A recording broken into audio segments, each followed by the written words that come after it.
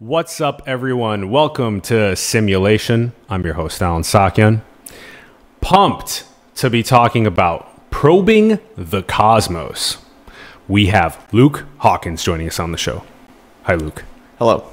Thanks for coming on the program. I'm glad to be here. I'm so pumped for this. And it's so cool that this is 10 years later after us going to high school together, which is so interesting too. Who we were 10 years ago, who we are now. Long time ago, a long ways away. Yeah.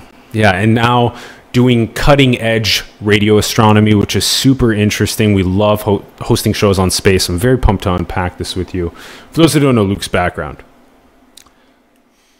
he is a digital engineer at the Green Bank Observatory, where he designs radio astronomy instrumentation, probing into our cosmos on a myriad of global projects. And you can find the main link in the bio below, greenbankobservatory.org. Also the Facebook, Twitter, and LinkedIn profiles for Green Bank Observatory and Luke's email. All right. Luke, obviously, we've been hanging out today, catching up, talking about big questions. You know how obsessed we are with this question. What is the point of reality? Why are we even here? I like to think that it's so that humans can someday have an empire over matter, so that we can control everything. Leave nothing to chance. I think that is the eventual end goal.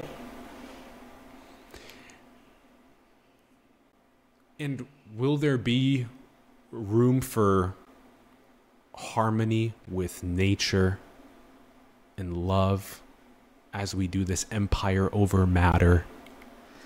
That's impossible to know until we have the empire, but I don't see why they would necessarily be mutually exclusive. Okay.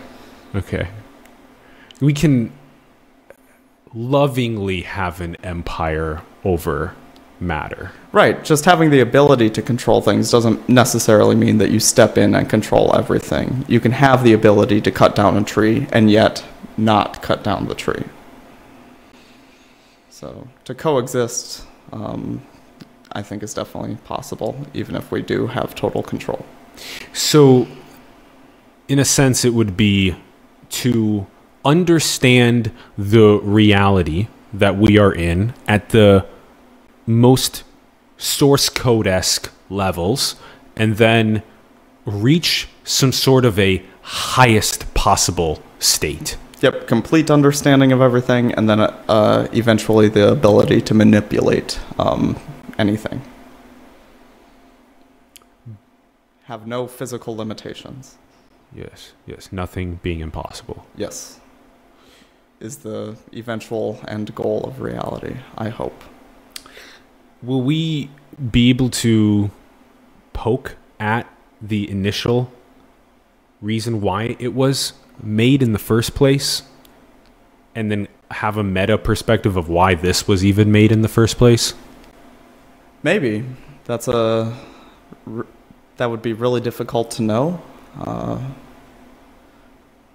So maybe. Does it feel like we ourselves are going to make quadrillions of simulations ourselves of inevitably little creations happening? And yes, I believe humans will make many simulations, and we do simulations currently. Yes. Yeah. And as we go forward, our simulations will become more and more advanced. Yeah, and indistinguishable from reality. Maybe there will be consciousness in those simulations. And maybe this is all cyclical and not linear. Maybe we're a simulation now. Hey, we'll get to that later in this. Then, does that cyclicity resonate, that rather than thinking linearly, that cyclically speaking, that there has been some sort of a evolution from simplicity to complexity, and then complexity just makes more simplicity, and the cycle continues? It really kind of depends on the timescales that you're talking about, and kind of the scale that you're talking about. When you're talking about a cycle that has maybe the age of the universe, I don't know if we can necessarily point and say it will go throughout the arc of the history of the universe, that we will have many cycles of complexity and simplicity. But I think on smaller scales, you can see these cycles possibly. Okay.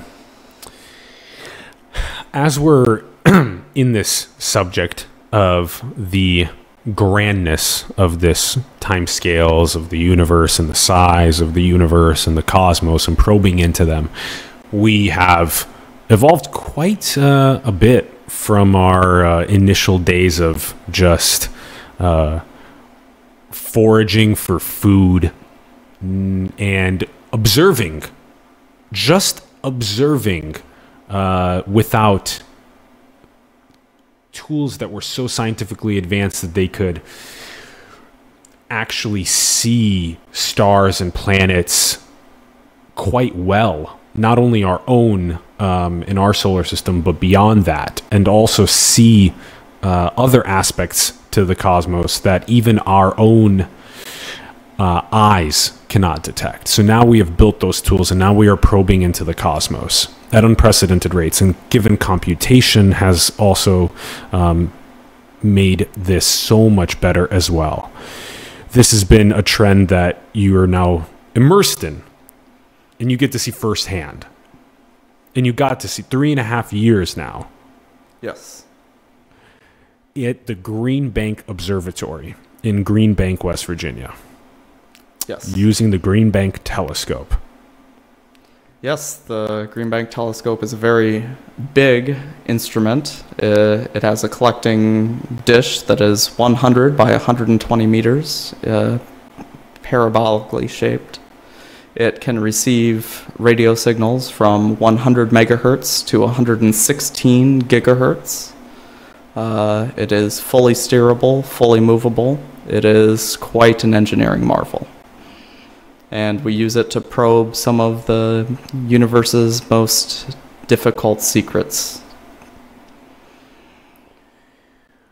So this was built in 2000. Yes. And prior to that, we were also doing radio astronomy. Let's do a breakdown. Okay, we're going to get into all of the nuance that you just described about the Green Bank telescope, and this is specifically radio astronomy. Yes. Okay, let's also break down other types of probing into the cosmos as well. So probably the most familiar one is like the Hubble telescope. Yes, that's very popular. So let's explain that, and explain like how that and how like other like transit photometry methods work, like what a Kepler and TESS and what they're doing, and then how this is different and what other methods there are, because there's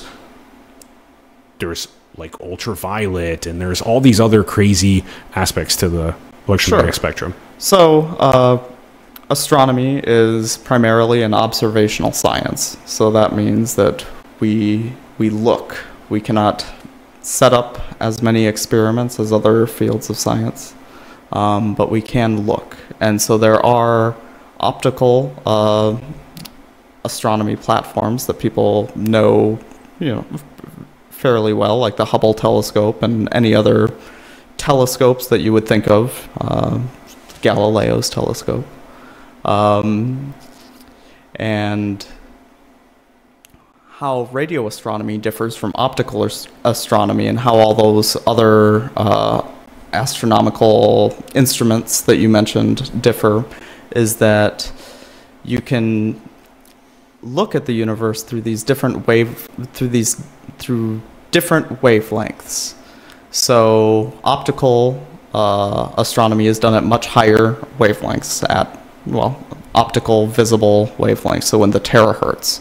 And so as you move your observational frequency down into the RF or the microwave or the IR ranges, you can see different things. And also we know that the signals at some of these frequencies are not as affected by, say, clouds or other perturbations than optical frequencies are. So we can look at the sky even when it's cloudy with radio astronomy. Mm-hmm. That's a synthetic aperture radar, right? SAR. So there are a few different ways you can do that. I can't comment too much on SAR. Okay. Which is so interesting, being able to do things like look through clouds when you're using ground-based telescopes. This stuff is, super important. Let's pass some time on this as well. Like optical astronomy mostly being used to view stars, mostly being used to view planets, light reflecting off of their host stars onto that planet and then into our photometer that we're using to measure that light. That's what mostly stars and planets for optical. Really anything that's visible you could see. I can't comment too much on the percentage of time that optical telescopes spend staring at stars versus planets versus gaseous clouds. Asteroids. Yeah, so different stuff. Okay. We can look at whatever you can see, we can look at. Okay. And as far as how the percentage of time breaks down, I don't know. Okay. And then now, this is a very classical question, but like, why radio astronomy? Like you had, optical astronomy, radio astronomy, why even in the first place astronomy, and then why radio astronomy for you? And then we'll get into more of the nuances. So the advent of radio astronomy actually came on accident. It was, I believe, an engineer at AT&T Bell Labs who discovered that he started getting static when the sun came up on it, or I believe it was when the sun came up, he started getting static on his antenna at his house, and he noticed that the static started coming like 6 minutes earlier every day, and so he was able to deduce that there was something outside, or that the sun was giving off radio energy, or that the galaxy was giving off radio energy. And so it allows us to see things that we could not see optically. It allows us to probe questions that we could not probe optically. And yes. So then you wanted to probe what we cannot see optically. And that was what kind of got you excited. Yeah. Okay. And also the book Contact by Carl Sagan. Yeah. Yes. So what do we like, what then are we, okay, what are we looking for with radio astronomy then? Anything that isn't in, like, let's break this down.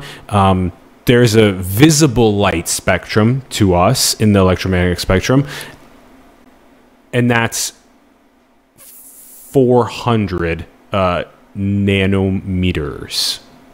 The wavelength to like 700 nanometer wavelength. 400 being closer to red, and then even beyond that being closer to radio. No, it would be the 700 that would be closer to radio. And 400 being closer to ultraviolet. Yes, fast. Yes. Fast. Closer to ultraviolet, 400, 700 being longer. Yes. Longer wavelengths. Okay, at those longer wavelengths, once we get beyond 700, then I can't see it. Correct. And that's what the little remote controllers for your TV and stuff infrared, like that. Yes. Okay. They work at an infrared frequency, so you can't see it with your eyes, but it is light. It's light. It is light. So that's a stream of photons that are being emitted from the remote controller to the TV. Yes. That I can't see. Yep. And that's using infrared. Yeah. Okay. Beyond a 700 nanometer wavelength. Okay. So now, where is radio past that? And then what is the process of building a telescope to try and look in the cosmos for radio waves, and why are we even what are we looking for? So, what are we looking for? Well, there's a lot of different science cases, a lot of different science questions that we're trying to answer at the Green Bank Observatory. We're trying to answer how stars are formed, what kind of environment sets the table for star formation. We're trying to we're trying to discover new pulsars, characterize and study various galaxies, and all sorts of astronomical events within our solar system and outside of our solar system. So there's a lot of questions that the scientific community doesn't have answers to, and we're trying to find answers to as many of those as possible. So then technically we should have a telescope for every single possible slot in the electromagnetic spectrum pointed up into the cosmos. Yeah, ideally, if you want it, you would have full sky coverage across the full bandwidth. Full sky coverage, full bandwidth. Yes. So the bandwidth is what we call the 100 megahertz to the 100 megahertz up to the optical interesting frequency bandwidth. And 100 megahertz being the lower limit of what is observable with the GBT. Interesting. Okay, and you listed star formations, observing galaxies, pulsars. Why are these things, what do galaxies and pulsars, star formations, what do they emit during, what are they doing? How are they emitting radio frequencies that, how are they doing that process? And then what are we seeing when we capture those and try and analyze them? So the emission mechanism is different for each of these events as far as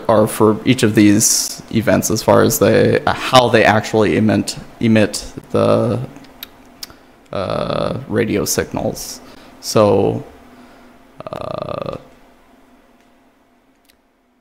I can't comment too much on these specific mechanisms, but I can say that it is different for each of these for these different types of astronomical sources. And as far as what we actually see when we look at them,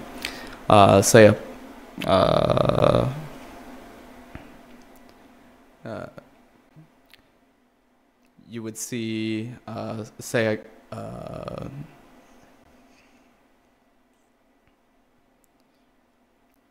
there are different molecules in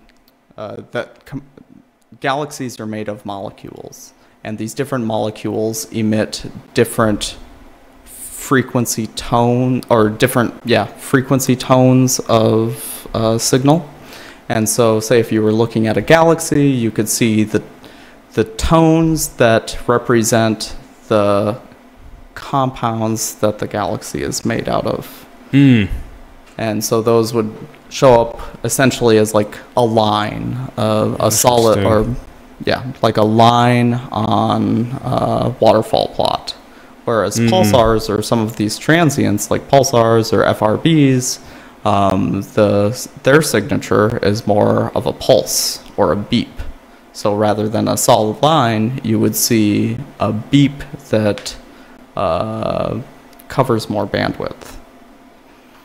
So we can view at a molecular level frequency tones of a galaxy distant from us and say what molecules exist in that galaxy? Yes, and we're getting more and more precise measurements every day. Okay, and then that type of a signal processing at GBT, a Green Bank telescope, looks different than a pulsar signal processing. Yes. You're Okay, so different algorithms are being used to process the radio frequencies for the specific use cases for star formations or Milky Way molecules or pulsars. Correct. So, Okay. so for some of these sources that aren't changing in time, like the galaxies or stars, like these are things that do not change. The galaxy is still going to be the galaxy. Its compound is not going to be, or its compound makeup is not going to change over, a time span of hours. So what we can do is you can average all the data for many hours of certain observations and compress that into a more dense data package. Whereas for some of the more transient sources, you need the higher time resolution to be maintained throughout the signal processing chain. Yeah. Wow. So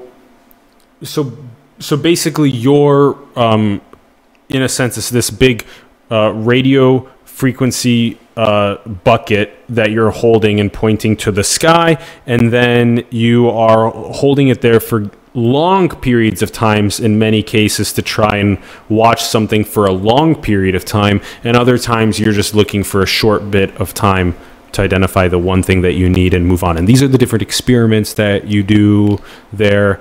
But before maybe we get into more on the experiments, I also want to review these numbers that you were mentioning to us a little bit earlier. Okay, so this is 100 meters in diameter of collecting area. Yes. It's very large. So I think you told me that this is this a football field? Yes, about the size of a football field. Oh my goodness. Okay, so this is the size of a football field. Now let's obviously the dish is the 100 meter collecting. That's how you're collecting the radio frequencies, right in the dish formation. And then there's an angle, there's like you could use a joystick or something to literally angle this puppy wherever you want in the sky. It's like that mobile. Yes, not a joystick, but yes. Yeah, it's not a more complicated joystick. Sure. Okay, and then that's nuts. So then you're moving this.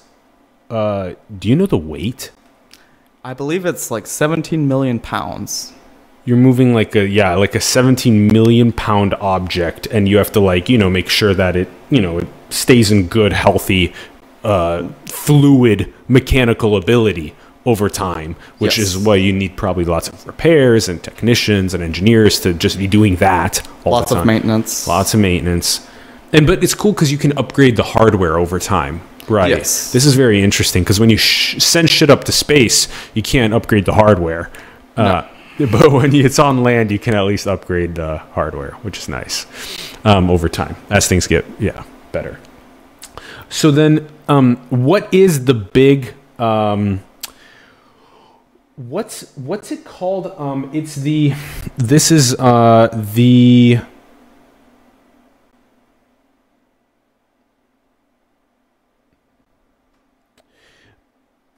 It's an unblocked aperture, so so unblocked aperture meaning the actual the radio frequency collection is unblocked.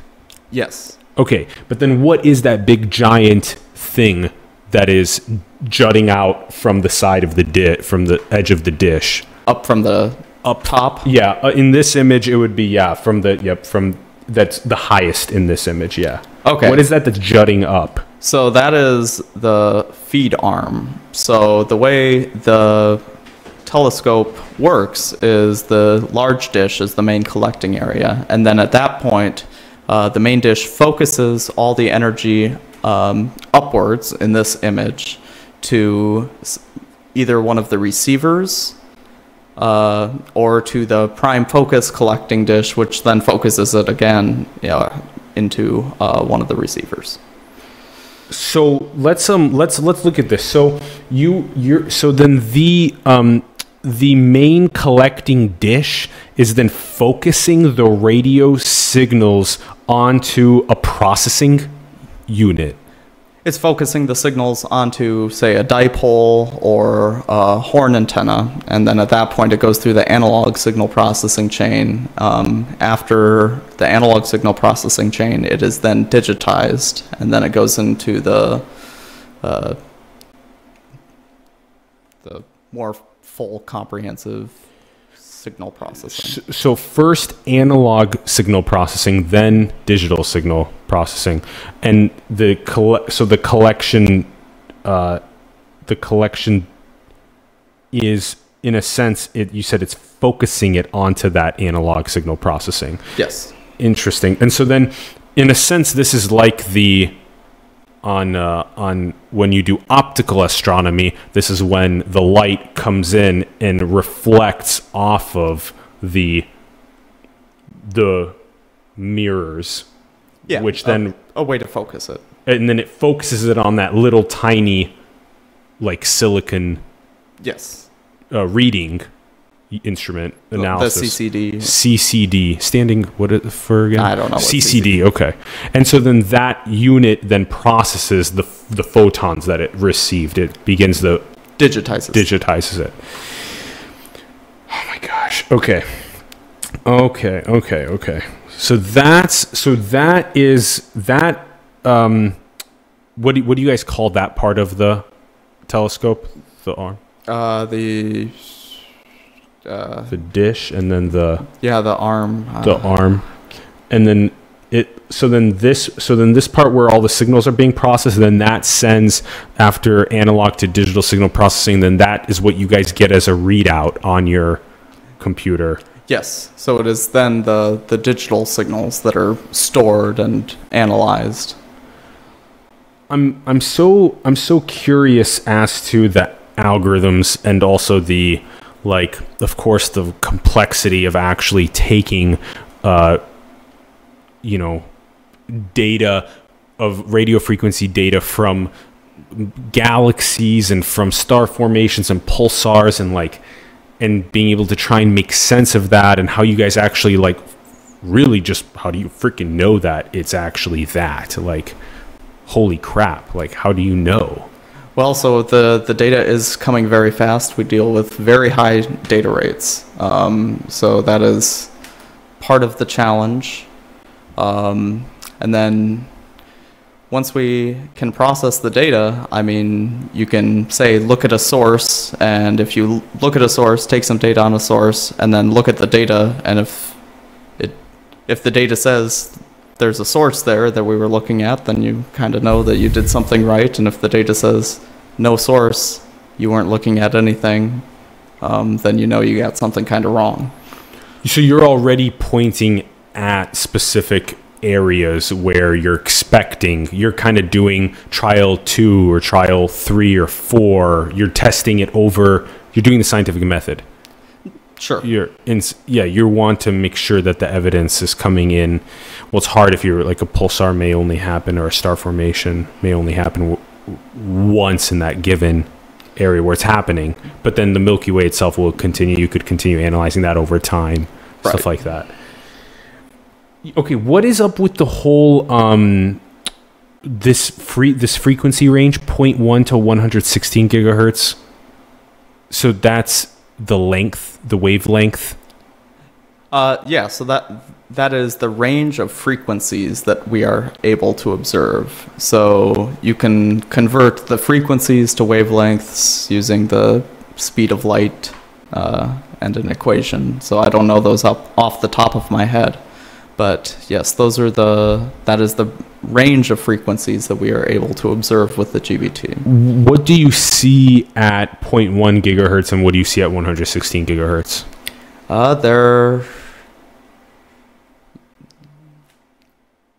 You see a lot of things. I couldn't comment too much on specifically what we were able to see at the different across I couldn't break it down for you into the different tranches of frequencies. Okay, because it seems like that's huge. But in order for you to be able to do that, you have to be in a radio silence zone. Green Bank in West Virginia is a radio silence zone. Yes, we are in the National Radio Quiet Zone and the West Virginia Radio Quiet Zone. No cell phones. No cell phones, and actually these zones, these radio quiet zones, they are made of kind of conical sections, so that have stricter rules for the sections near the center and laxer and laxer rules as you get further and further away. So, for example, within a mile of the GBT, you're not even allowed to have spark plugs. Every vehicle that goes close to the telescope needs to be a diesel. Wow. Yes. So once you go a mile away, then you're allowed to have spark plug cars. Interesting. At my house, I'm not allowed to have microwaves. I'm not allowed to have Wi-Fi. I'm not allowed to have a Roomba. Or cell phones, of course. Yeah. Wow. And then once you get even further away, some cell towers are allowed, but they need to be coordinated with the observatory. Wow. Yeah. So it's in a sense you're doing your best to make the as much signal as possible and decrease as much noise, which is why you have these quiet zones, radio quiet zones. Interesting. And that's why we put telescopes up in very remote locations that are very high elevation as well. Decrease the amount of light pollution, decrease the amount of noise that could potentially happen. Yep. And atmospheric perturbations. Yeah. Are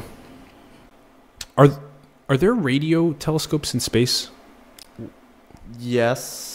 Let's see. There was a Russian satellite that I believe just went offline earlier this year, and I think Germany is launching another one. Yeah. Okay. Yeah. Okay. This is obviously an extremely difficult engineering feat to shoot up a telescope into orbit, or into one of these Lagrange points, etc., and like to be able to actually keep it there. These are very expensive things, and but it's crazier because you get better signal. There's less noise when you're in space. Yeah. Exactly. Less microwaves, less spark plugs in space. Yeah. Until the one microwave just comes flying through the space. I'm very curious. This is probably one of my favorite parts to it, which I'll actually. I think we should get to the crowdsourcing stuff right after this. I want to hit this one first because since we're actually talking about radio frequency interference, I want you to teach us about this. There's all these different measures to decrease RFI, radio frequency interference, all these different measures. But most recently, this machine learning, this ability to identify patterns and then take those patterns as noise and eliminate them so that you can keep as much of the signal as possible. And you yourself have been going deep into the machine learning to be able to do this. You were one of the co-authors on a paper on it. Yeah, so one of the things that we're doing at the Green Bank Observatory to reduce RFI, in addition to banning spark plugs and microwaves and certain kinds of lights and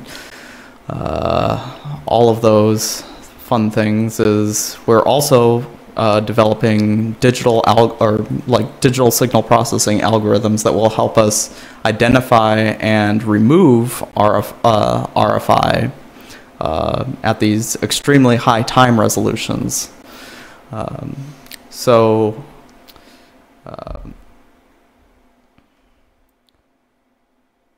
Currently, RFI, despite our best efforts, does contaminate the data. We do see RFI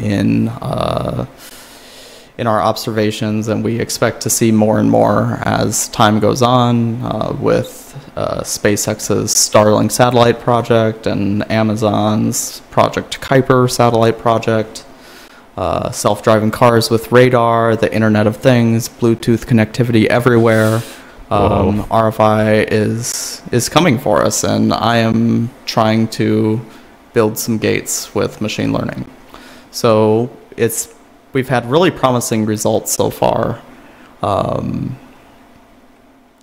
It's a tremendous amount of data to go through to even just validate these algorithms on. It is a tremendous amount of testing that needs to be done, and a tremendous amount of computing resources that is necessary. When you're talking about this explosion of radio frequency interference, to me, I'm always wondering, like, how are we going to be able to, like, what are we foreseeing as long-term implications of some of these things that we're doing? Like when you throw up this fleet of tens of thousands of satellites into orbit, when you have all of the autonomous vehicles or the 5G technology or the Internet of Things everywhere, like, can we like test some of these things in like a small zone first to, like, this is what the whole digital twin and simulations come in handy, where you can, like, simulate out what actually happens first before you implement it here in this physical world. Because otherwise you have this, like, how are you going to be able to conduct your science, and who else around the world is impacted, who, like, can't conduct their science anymore due to other people trying to advance their science? This is a weird. So in an ideal world, yes, any object that generated RFI would go through extensive compliance agreements with various observatories, but these are serious, but these projects that generate the RFI, like Starlink and Kuiper, these are serious business ventures with serious money on the line, and they get approval. So, well, yeah, and they have big promises for delivering great things to civilization. Yes, and that's why. So it's a balance between the two, and at the moment, we're just trying to develop new algorithms to help us coexist. Yeah, yeah, interesting. Like, as though this one scientific party that's being more seriously influenced by it has to, like you said, develop algorithms to offset the RFI of this scientific advancement so that you can continue doing yours. It's very interesting how these things play out like that. Wow. And it's also just the big question about, like, where we're going in our future in general, but that's some stuff that we may talk about in a little bit. Something that is probably one of my favorite parts about all of this. Obviously, it's much more difficult for me to understand the complex algorithmic computer science of taking off RFI. That's much harder, but this is much easier for me, and hopefully for other people, is crowdsourcing of ideas for the Green Bank telescope and for all of these incredible telescopes that we have. Like, literally, is it really like anyone in the world can submit an idea for like a couple hours on the Green Bank telescope, and then you have a committee that'll be like, this one gets an 85% and this one? That's exactly the way it works. Is anybody can submit a proposal for viewing, and then we have a committee that goes through and essentially evaluates and grades and ranks all of the proposals. So yes, anybody, you don't even need an astronomy background, can submit a proposal, and if it's deemed to have merit, it will get the time. Interesting. And then what have you seen coming through? Like, has there been like universities or other governments from around the world, or some some complete like independent people that are just wanting to conduct interesting science? Like, what's been like, I guess, the percentages? So I can't comment too much on the percentages, but what I can say is that it does seem to be mostly universities or people affiliated with universities that end up submitting and getting approved for these. And then what are they like asking to do? Like, what kind of studies are they like star formations, or what do they want to look at? So we do usually? a wide variety of science at the GBT. So like you said, we study star formation, we study pulsars, we study gravitational waves. We even do some observations for SETI. You can provide observations for a wide variety of science use cases. Okay, and then you give them the data. Yes. Okay, you just pass along the data is what you're doing. Yes. Yeah. Interesting. Okay. This seems like a really good way to potentially, like, I love crowdsourcing of ideas. So then what does this look like if if you have something so powerful that can potentially probe into the cosmos at one of the highest levels on the entire planet? Are you guys oversaturated with proposals? Do you guys get too many proposals, way more than your 6,500 hours that you're doing per year? Yeah, so I believe that we do get more applications than we have time to satisfy. So we are oversubscribed.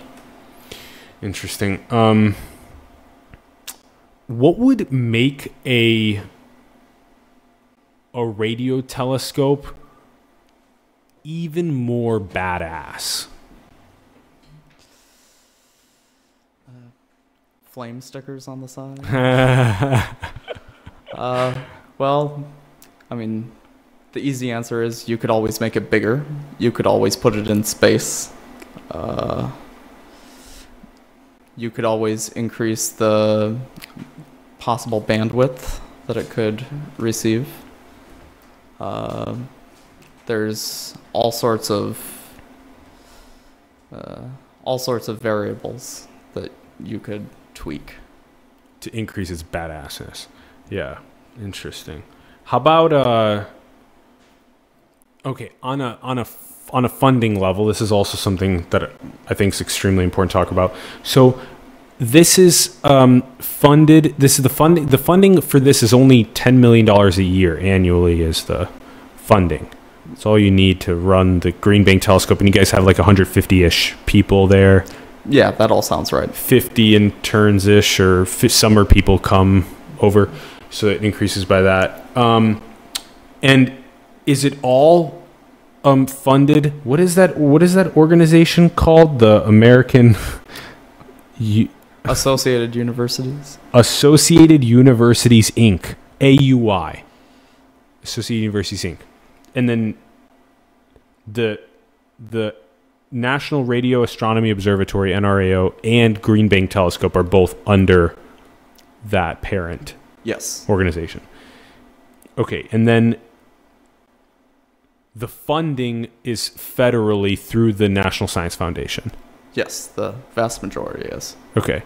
And then, so that's taxpayer dollars that fund the National Science Foundation, which then distribute, we were looking it up somewhere around like, I think $8 billion or so to a myriad of scientific projects, including Green Bank Telescope as one of them. So it costs like pennies from each of us to do things like fund this, which is like a sip from a glass of beer or whatever, a bite of your sandwich. Yes. Like, come on. Like, one bite of your sandwich is like adding significant scientific advancement into our world. So, yeah.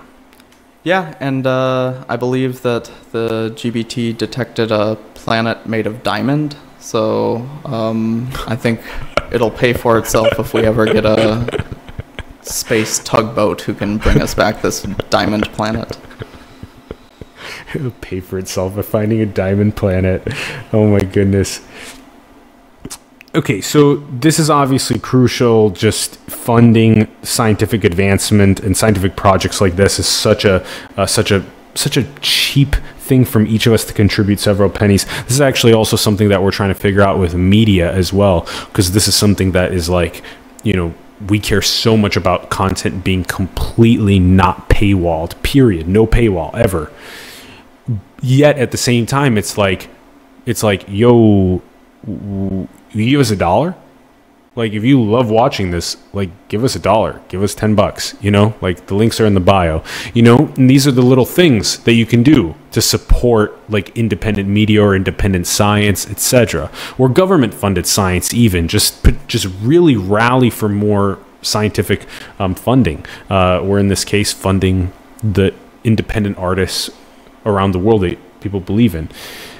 This is a very important thing. Like, you look at like Lorenzo de Medici, you look at like Michelangelo getting funded, you look at these patrons to world leading artists and what could be, rather than this like hoarding mentality and like buying a fifth yacht and a fifth watch and like all this other kind of stuff. We're very passionate about that, Luke. I would love to have just 2 yachts. I think that would be enough for me. You're ridiculous. I'm here trying to like patron artists around the world to become their full selves, and you're like, 2 yachts. Oh my goodness. Okay, now you gave us a little bit into this. You were talking about the study of pulsars. We haven't talked about this one yet. Fast radio bursts, FRBs. Like, what are we trying to discover with these things? What kind of, like, what does it tell us about the cosmos? Well, so FRBs are kind of a mystery right now. I don't think that anybody knows for sure what it is that is what they are. So on the radio astronomy side, we can see pulses, and we have seen so many of these pulses that we can't explain necessarily where they came from, and we group them together and call them FRBs. And so while we don't know exactly the mechanism that causes these pulses, they are kind of mysterious. So this also kind of sounds like it's like the cosmos is a big mystery to us, and then we like take in these little tiny like bits of data, these fast radio bursts, and then we say, okay, let's try and take these little tiny bits of data and like group them together to try and understand them better. So it's like getting tiny little like whispers from the cosmos in different ways, and you're like trying to look and like be like, what does this mean? Yeah, the universe is a big problem. You have to break it into small pieces. Yeah. Okay. Okay. Other thoughts on what, on all of the different aspects to radio astronomy that that we may have missed before we get into these other questions at the end. Do you feel like we should hit another aspect of radio astronomy? Well, I just thought I would say that it's a very international aspect of science. There are radio astronomy observatories all over the world. Chile, South Africa, Mexico, China, plenty others that I am forgetting, but there are. It's a very international science. I'm really happy that you brought that up. If we want more global cohesion and collaboration, what a great way to do it by like open notebook science style collaborations to build a more cohesive, collaborative social fabric around us. Yeah, it is a big global effort. There's so many different, especially astronomy. Astronomy itself is a very specifically like a more like global perspective in terms of trying to advance a science, whereas like if you're in your like maybe biology lab trying to do genetic engineering or something, you're like, how do I like? Yeah, we all share the stars. I mean, yeah. Can't share lab equipment so easily, but we can share the stars. Yeah. I like that. That's a great point. I'm glad you brought that up. And hopefully it can do things like catalyze that overview effect where we all realize, like the pale blue dot of Carl Sagan, just that everyone and everything that's ever lived that we know of has been here. So like, please collaborate, please work together effectively. Yeah, it's been a great journey, and it will continue being an incredibly interesting story that unfolds. Yes. Okay. Any other thoughts on radio astronomy before we get to the questions? It's very interesting. Yeah. I urge everyone to read more about it. Yeah, no kidding. Especially like Luke was telling me about like living out there for 3.5 years, and then you're just like, I want to get an apple or like a mango or a pineapple or whatever you want to get, or like use a cell phone, but like you have to drive an hour to buy a pineapple. Like, I love pineapples. I don't want to drive an hour one direction to get a pineapple, but it's a sacrifice I make. Yes. This is also like boom, like those types of sacrifices to there's like all those nuances that you talked about regarding like only being able to drive the diesel cars within a mile of it, like no spark plugs. This is very interesting stuff. No microwave, no cell phone. Like there's sacrifices. Like yeah. And because of those sacrifices, the town around the observatory is a very small town. Hence the lack of apples and pineapples. Hence the lack of apples. But you got to know the people. You get to know the people. Yeah, you get to know the environment around you. Okay, let's dive into questions that we like asking at the end of the show. The first one, given the fact that we're probing the cosmos, we must ask, where is the space economy heading? We're going to actually be sending people to celestial bodies, maybe towards like the end of our lifetimes, and these like the kids of maybe our kids and the Gen Z kids, maybe they'll actually get to go to the celestial bodies. This is going to trigger the whole space economy thing. And I don't know, but I would definitely like to see a colony on Mars or the moon in my lifetime. Yeah, likewise. Yeah. I would definitely like to see, colonies in other solar systems in my lifetime. That might be a stretch, but... Yeah, me too. Yeah. Those are pretty far away. Yeah. But for sure, I'm very optimistic about the future of space. Yeah, and that's one component is doing this settlement into the cosmos, and another one is just like space economics in terms of like who's bringing these payloads up into the actual space and then into orbit, and then what are those satellites actually doing up there? What data are they collecting, and then who's gaining access to that data? How are they observing the planet? When we collect that data, is it for there's some really interesting like use cases with data that we collect from satellites, like observing deforestation or observing ocean acidification, or there's all different exactly yes ground earth monitoring satellites for scientific applications has so many uses. Weather forecasting, climate modeling or climate studying. Yes, so many uses. Yeah. Earth modeling. Earth observation from space. Like climate studying, how many trees there are. Yeah, exactly. Yeah, and hopefully also used for the purposes of benevolence always. Always. we got to ethically and morally and spiritually advance fast enough as our technologies become godlike in order for us to make it through the little pinhole that is approaching of the exponential technology age. Do you feel similarly? I might say it's a little larger than a pinhole, but yeah, it's, yeah. I hope we're responsible in Yeah. the future with our technology. And what would you say is like a core like principle that we can embody in order to make sure that that we are responsible with our technology?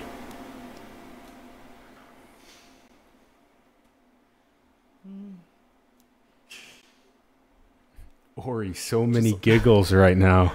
Ori's on the giggle bus right now. My bad, guys. What's funny? What are you enjoying over there? You're so happy. Well, it's not super related to the topic at hand, but I have this reoccurring image in my head of Alan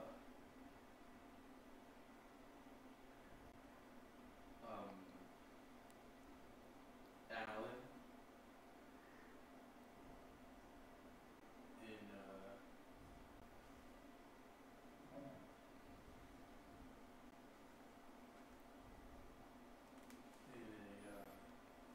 funny position.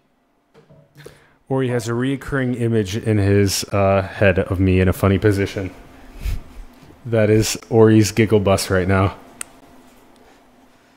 Okay. So as far as how to limit the bad effects of technology, Yes. I would say that some important things to do would be to think about all the effects that the technology would have before you implement it, and try and limit or completely eliminate any of the negative effects. And secondly, once a new technology is implemented, would be to continually reevaluate the effects of the technology, and have that be a loop where you evaluate the effects, you adjust your operation of it, and so on and so forth. Yeah. Yeah, I like that. That's crucial, and then I think there's even something that's even more first principled than that, which is this evolution of our own consciousness prior to making the technology. Just how can we be traumatic and then building technology? It's inevitable that when we carry hatred rather than love, that we're going to build something that then catalyzes malevolence. I mean, it's just like roots,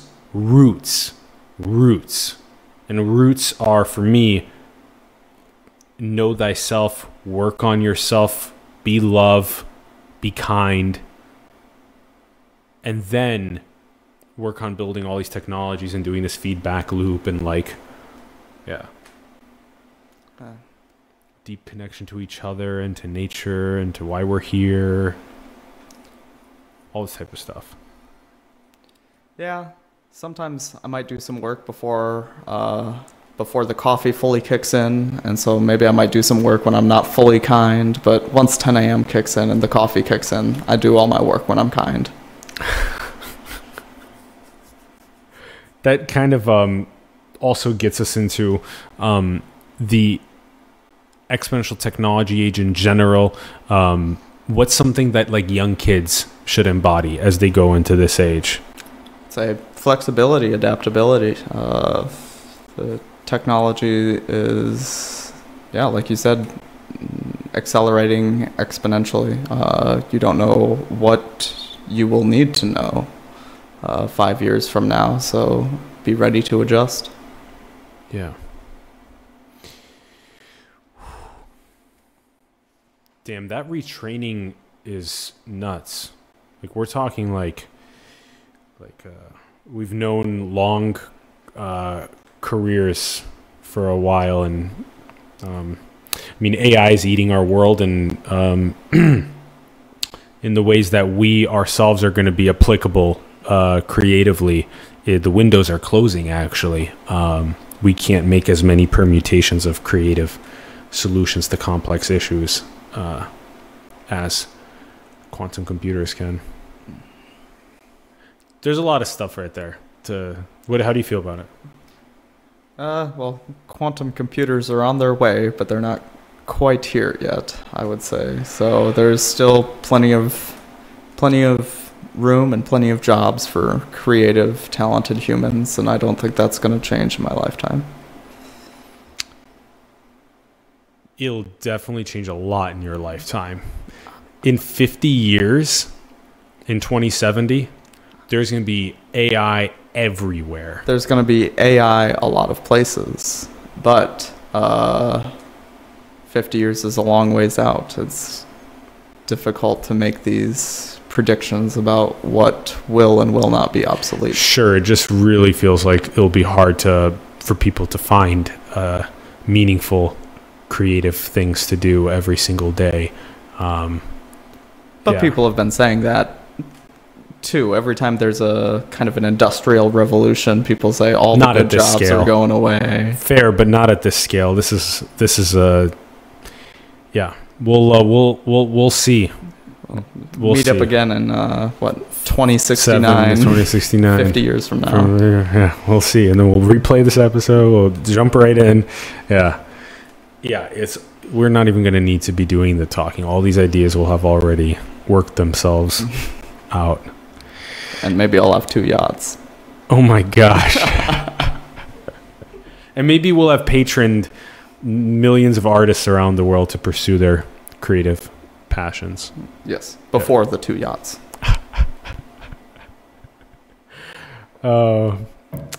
Maybe all of them can come and hang out on the yachts and do their art. Is humanity a biological bootloader for digital superintelligence? Maybe accidentally. Maybe it will turn out that we were accidentally that, but we'll see. Not like a determined, just an accidental. It may be that we stumble into building digital superintelligence, but exactly not our destiny, as all we did for the last 5 minutes was talk about AI taking over everything, and now it's like, oh, it's going to be an accident. Like, come on, like it's pretty much like we were just talking about it so vehemently, like with such gnosis, and now we're like, oh, it might be an accident. Like, no, well, so I guess that depends on how I interpreted your original question. Is, are we here to be bootloaders? Like, I took that as, were we placed here with the intention of just being bootloaders for a digital superintelligence? And I say, no, we were put here, I don't know, but we're here, and we might end up just accidentally being bootloaders for digital superintelligence. But what were we put here by? The Big Bang. What made the Big Bang? I don't know. If science gave a little bit of room for mysticism, magic, spirituality, they could potentially harmonize better on complex questions like that. Do you feel that way? Maybe. I don't necessarily think that it's science's responsibility to make room for that, though. I think science is what it is. Science has plenty of room for intuition. A lot of people intuit what's beyond the edge of science, and they plant some sort of like a flag way beyond the edge, and then they do rigorous science over decades to get closer and closer to that, and then they go, that intuition was right. Yeah. So that's where intuition or spirit or feeling or emotion or all these other sorts of ways of interpreting some sort of a divine connection to this feeling that I'm having about something, and then being able to say, now is it possible for me to scientifically work my way to that I've hypothesized? And that's, I think, this room that I'm talking about. Maybe. If you want, I would call that a hunch, I guess. You could have a hunch that something will turn out this way, and you would call Intuition?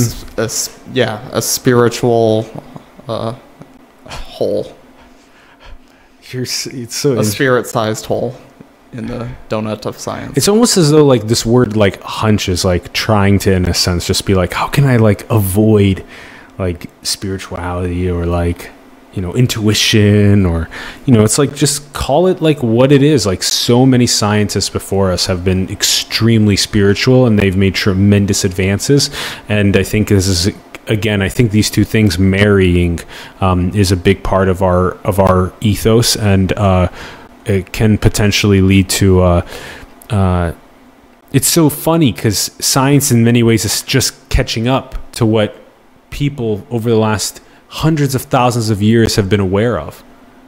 Really, like the deep interconnectedness that people have to the land that they're on, to the animals and plants, and to each other that they're in tribes with. This is something that's ancient AF, like hella far back, and like only now are we looking back and saying that, oh, now we can scientifically prove that when you go into a forest that your cortisol levels decrease. So you should spend less time in little rat boxes in metropolises, and you should spend more time in forests because it's healthy for decreasing your stress levels. It's like, really? Well, to be fair, they had fewer rat boxes in metropolises thousands of years ago, so. Fair, yes, the cultural analysis of that. Yet at the same time, it's like, just even that in itself is like, really? We need to have a rigorous, like, like, have we really become so disconnected and so separated into our own egos that it doesn't register that me feeling empathy, or me asking this first principled question of why I'm even here and what is this reality that I'm a part of, or how do I connect with the environment that I'm in? Why does it feel like my stress levels decrease when I'm immersed in nature? All these types of things. Really? I mean, like, if science and spirit could kind of harmonize on that a little bit more, we could move the edge faster. Well, I'd be the first person to say that I don't know everything, so maybe there is more room for it than I'm giving it credit for, but maybe not. Yeah, I will also agree that I am just know very little, and that I would also like to just urge people to care more about the marrying of science and spirit and where that could potentially lead us. Yeah. Do we have free will? I think so.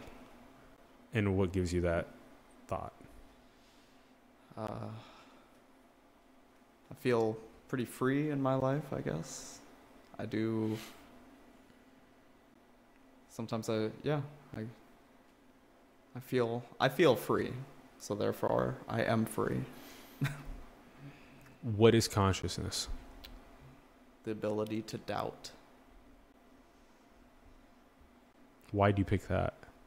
It was the first thing I thought of, and it just strikes me as a very, I don't know, kind of not necessarily human, but a very biological thing. Like, computers don't doubt, but humans do. And so maybe once a computer could doubt, then it could be said to be conscious. Interesting. But to have doubt in yourself, or to have doubt, maybe doubt in yourself is what consciousness is to me. What do you think it is? Everything. Everything is consciousness. So, do you think this is conscious? Yes.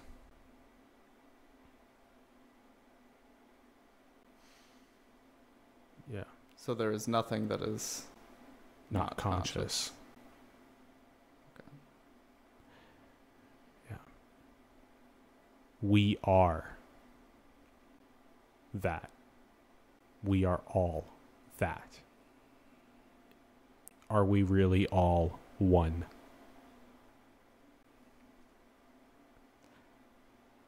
Is that a question? How do you feel? I feel good. Are we all really one, Luke?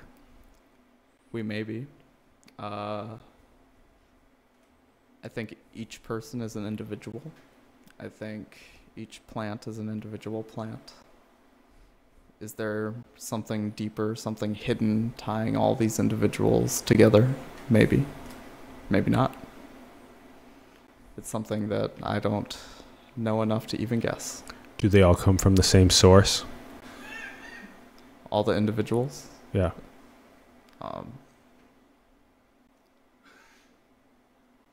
In what sense? Do all of their lineages go back to the same source? Did it all come from one? I honestly don't know. From one Big Bang. Is that a one? Is the Big Bang a one? I would say so. I don't care what people want to call it. Big Bang, source, God, creation, infinite consciousness. I don't give up what people want to call it. Just commune with exactly that, and all of our problems will be solved.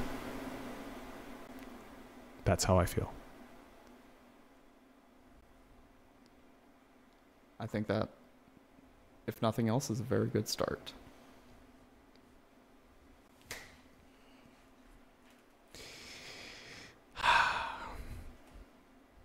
I feel really good. Feels like when we were first talking earlier today about interconnectedness and diving into that, that was very interesting. And here we are again on the show talking about it. Oh, man. Are we connected or just affected? I know that was your point. Is this a simulation? I don't know. If it is, it's a pretty good simulation. But I don't have a way to know, so I'm going to say I don't know. And it may be that with our scientific tools, we may be able to probe at exactly that question, which I really look forward to. Yeah. That's a very interesting part of that question. And what do you think is the most beautiful thing?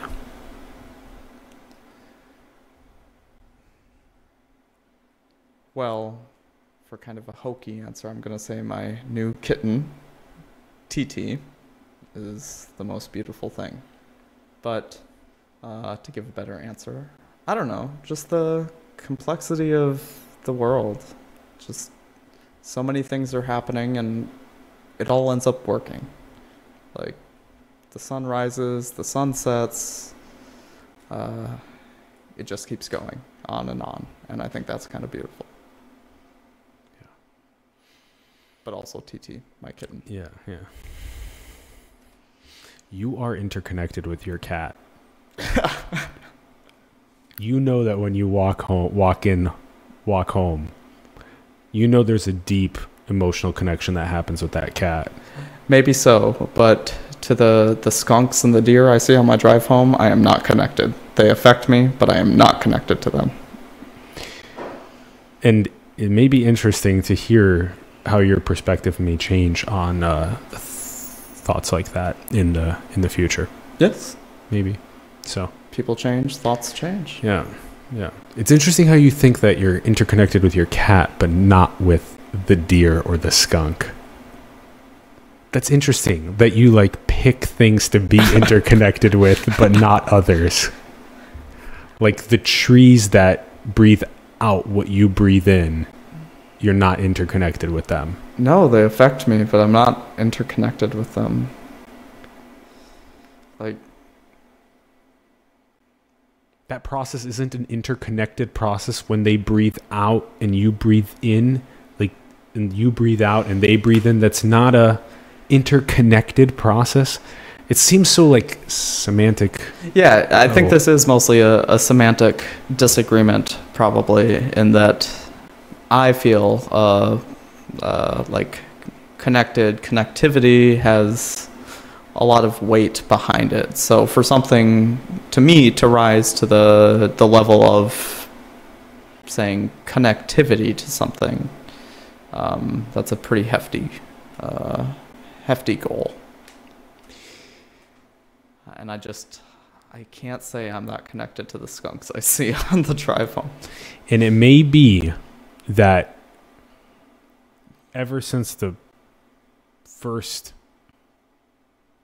moment, everything is and has always been and will always be interconnected. It could be. And it may be that when the child is born into the world, that the child knowing that they are interconnected and having parents and community and lifestyles around feelings of interconnectedness could heal all of the problems that we have.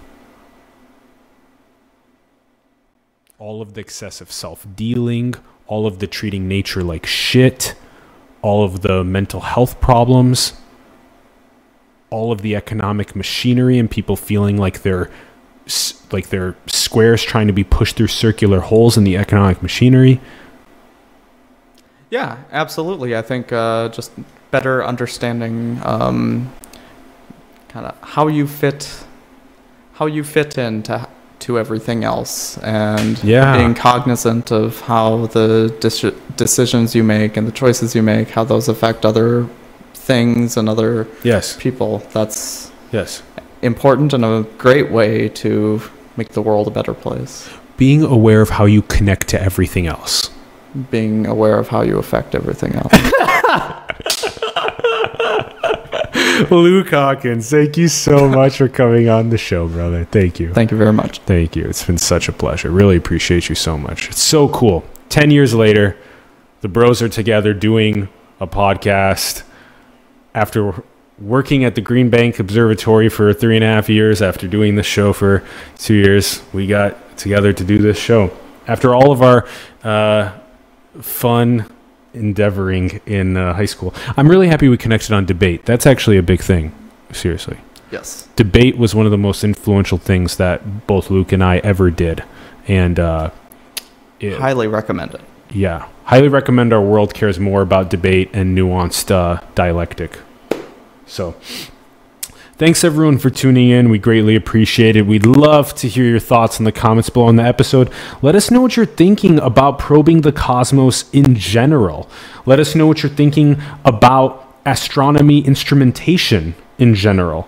Check out the links in the bio below to greenbankobservatory.org, also their Facebook, Twitter, and LinkedIn pages. If you want to, you can email Luke as well. Also, thank you, Ori Shapiro, for co-producing. Greatly appreciate it. Thank you. And for all the great giggles in the back. And also, support the artists, the entrepreneurs, the leaders in your communities that you believe in. Support them and help them grow. You can find all of our links in the bio below on PayPal, Patreon, cryptocurrency. Help support us. Even those little donations help a lot, please. You can design cool merch and get paid. All those links are in the bio below. And go and build the future, everyone. Manifest your dreams into the world. Build that next world. Tap into those feelings that we talked about on the episode. We love you very much. Thanks for tuning in. We will see you soon, everyone. Peace.